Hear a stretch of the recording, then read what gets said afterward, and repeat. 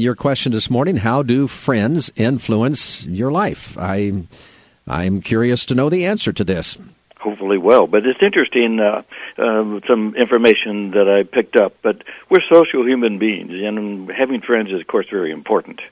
You know, what's interesting, David, is that we probably only have time for one or two really trust your soul and life to friends at any one time.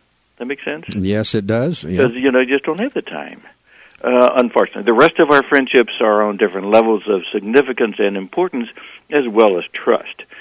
And we have a lot of acquaintances, people that you run into and say, hi, how are you? And that you've known from somewhere. We do that a lot. There was a recent article in Psychology Today that states that any relationship that holds the power to influence us can also sink us or set us adrift. From the ambiguous to the truly bad, friends come in many shades, which is interesting. The article, I thought, seemed a little negative because it goes on to say, since friendfluence, that's a new term, friendfluence, is so powerful, our pals can just as easily have negative effects as positive ones. Even caring, compatible friends can vex or hurt us. And the fluid nature of friendship sometimes makes its darker waters harder to navigate than conflicts in romantic or family relationships. Really? Yeah, and I see that kind of surprised me. Again, these are opinions, as we know. The right group of people, the ones that validate who you are and also projects an ideal version of yourself, can lift you up almost effortlessly over time. Now, here's an interesting little quote. The late Ray Paul, a British sociologist, conducted a poll of about 1,000 people and discovered that almost two-thirds identified friends as one of the biggest sources of stress in their lives. Wow. So friends can also bring stress. And another guy says friends are the main cause of arguments with partners and families. So, that gives bad press for friends, but that is the cautionary side. On the good side, on the lighter side, the article gives us some suggestions on how you keep good friends, because they are important for life. And I think these are kind of interesting. One is start expecting better from friends, and they will deliver. So expectations of them should change. We are drawn to people like us, but research has found that friendships with those who don't precisely fit our profile can be even more satisfying than perfect matches. So get somebody a little different than you, which I think happens anyway. I just think that's natural. And then with friendship, you have to accept occasional tips. They are a part of friendship. If you're in it for the long haul with a friend, the two of you will have to learn to communicate misunderstandings. I think that's pretty important when you're talking about friends. From my point of view, friendships are invaluable in our mental and emotional health.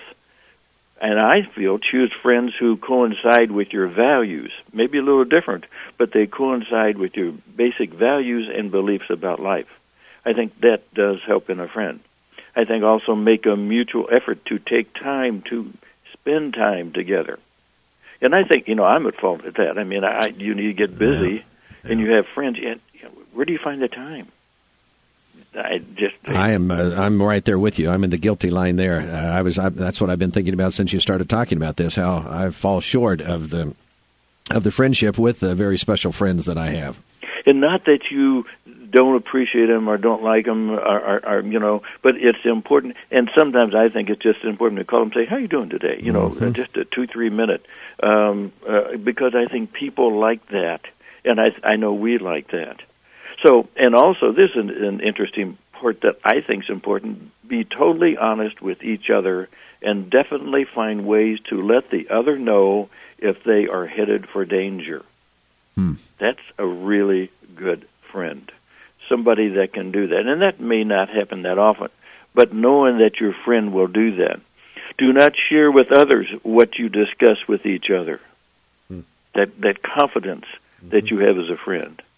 Choose a good friend carefully and then cherish the bond you have established. I think that's so important, to cherish the bond that you establish with a friend. Friends can be such a powerful piece for us They can add so much to our life. They can make us just feel, I don't want to say accepted, but just feel that the influence that they can share with us and we can share with them. And I think the most important thing is to realize that it is important in life to have a friend. Yeah. Yeah, don't count every friend that friends you on Facebook as your friend probably sometimes, huh? Now, those are more acquaintances. Those are acquaintances. Well, but and people like that because they do get recognized. But the true friends are the ones really that you can really share and open up with and truly enjoy. And in a way, they are, not to replace my job, but they are in a sense a advice giver. Well, sure. Yeah, trusted friends. You run a lot of things by them. You can open up, and I've done that in the past and had them guide and just listen. Oftentimes that's what we need, a good listener. Yeah. Somebody and then who they know, who knows you well and looks at you and say, really, are you kidding me? Yeah. I love that. That's the most, but that's that honesty, that you can get back. And again, you're in a friendship not because, they are going to get you somewhere. You're in a friendship because you like their friendship. Mm-hmm. You like who they are and what you share with them. Mm. I think it's important to remember that a friend can be for life and can add joy and meaning to your existence. I have a rather, it's a really good quote about a friend, and that's kind of how I'd like to end this today, because I really feel that this is an important kind of summary of friendship. This was an English novelist and poet in the 19th century.